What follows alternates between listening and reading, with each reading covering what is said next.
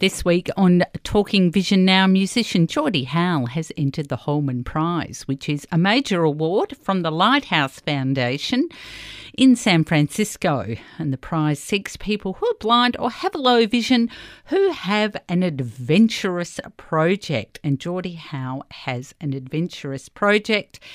She needs our help, though, to get her idea to the shortlist. And now here is Tess Herbert in a conversation with Geordie Howe.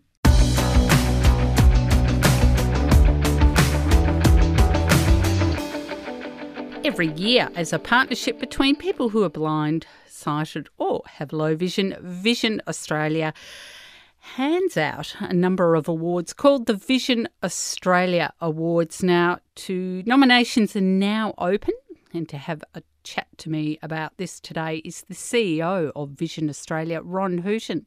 Hi, Ron. Thanks for your time today. Hi, Stella.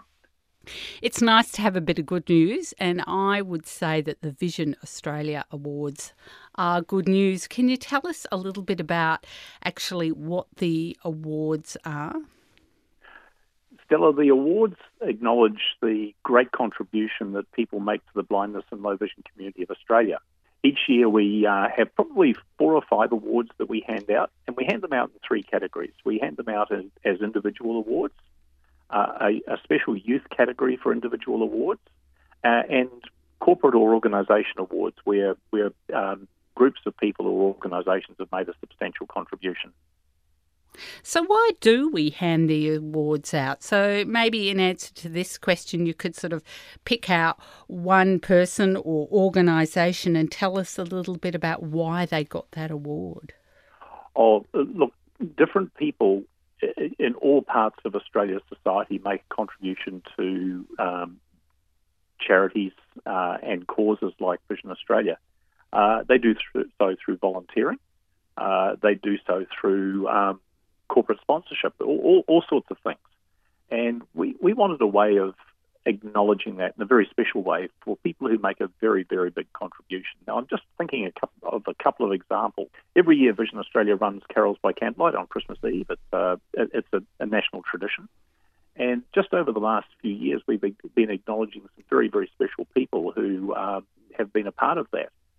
Dennis Walter got an award just about 18 months ago now.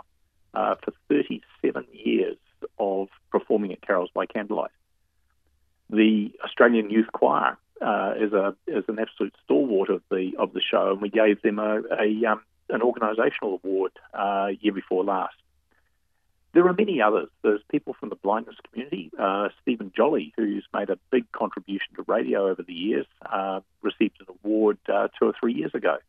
It's people who have really stood out for their leadership, the example that they set, or the contributions they make to Vision Australia and to the blindness and low vision community of Australia. So how do people feel about being nominated and also to receive an award? Oh, look, it's a mix. Most people are very modest about their achievements. They don't contribute to the blindness and low vision community of Australia looking for an award. But also, I think they're chuffed to receive it because it is a prestigious award, and it's Vision Australia's way of acknowledging some very, very special people who make a very big contribution to the people that we serve. Okay. Now, do you get to choose who wins? No, I get to nominate. Oh, do you? But the board chooses. So we have a very, very robust process, and we want to have as many nominations as we possibly can so that we can put people up. And it's kind of a little bit like the Order of Australia. We get people to do a little bit of a bio about the person that they're nominating, because you can't nominate yourself, of course.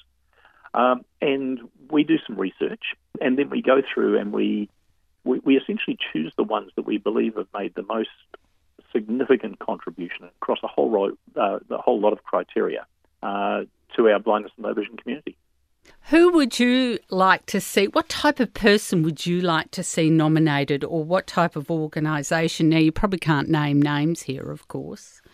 No, and it's a difficult question. But in the individual category, let's say it's a person who might be blind or low vision, who's shone as a leader over many years, or has made a significant contribution in recent time, or set a great example for young people coming through in the blindness and low vision community. It might be an individual, like a volunteer within the community, who over a long period of time has given selflessly of their time and their effort to support people who are blind to have low vision. Or it might be a corporate that's been involved with our organisation in a wider way than just giving money. There's got to be a cultural element to it. There's got to be a depth to what people are doing. They've got to buy into the blindness and low vision community. And what we're looking for is people who really get that and have made a marvellous contribution. Now, nominations close on the 7th of August, Friday the 7th of August at 5 p.m. and it says in front of me, strictly no nominations will be accepted after the closing time.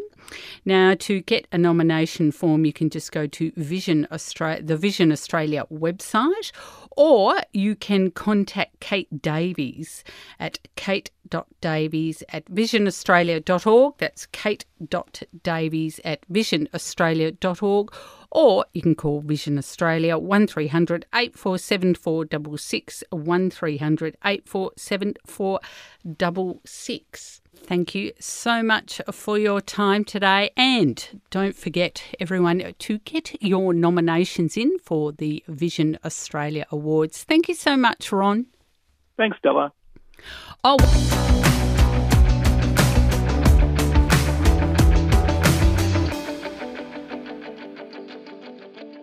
I'm Stella Glory and this is Talking Vision Now. And if you enjoyed the interview, remember you can listen to the full Talking Vision program each week on Vision Australia Radio, associated stations of RPH and the Community Radio Network. You can find Talking Vision on iTunes, Podbean and through the Vision Australia Library. You can also find and follow us on Twitter. Just go and find Talking Vision 1, that's numeral 1, Talking Vision 1, and I'll see you next time.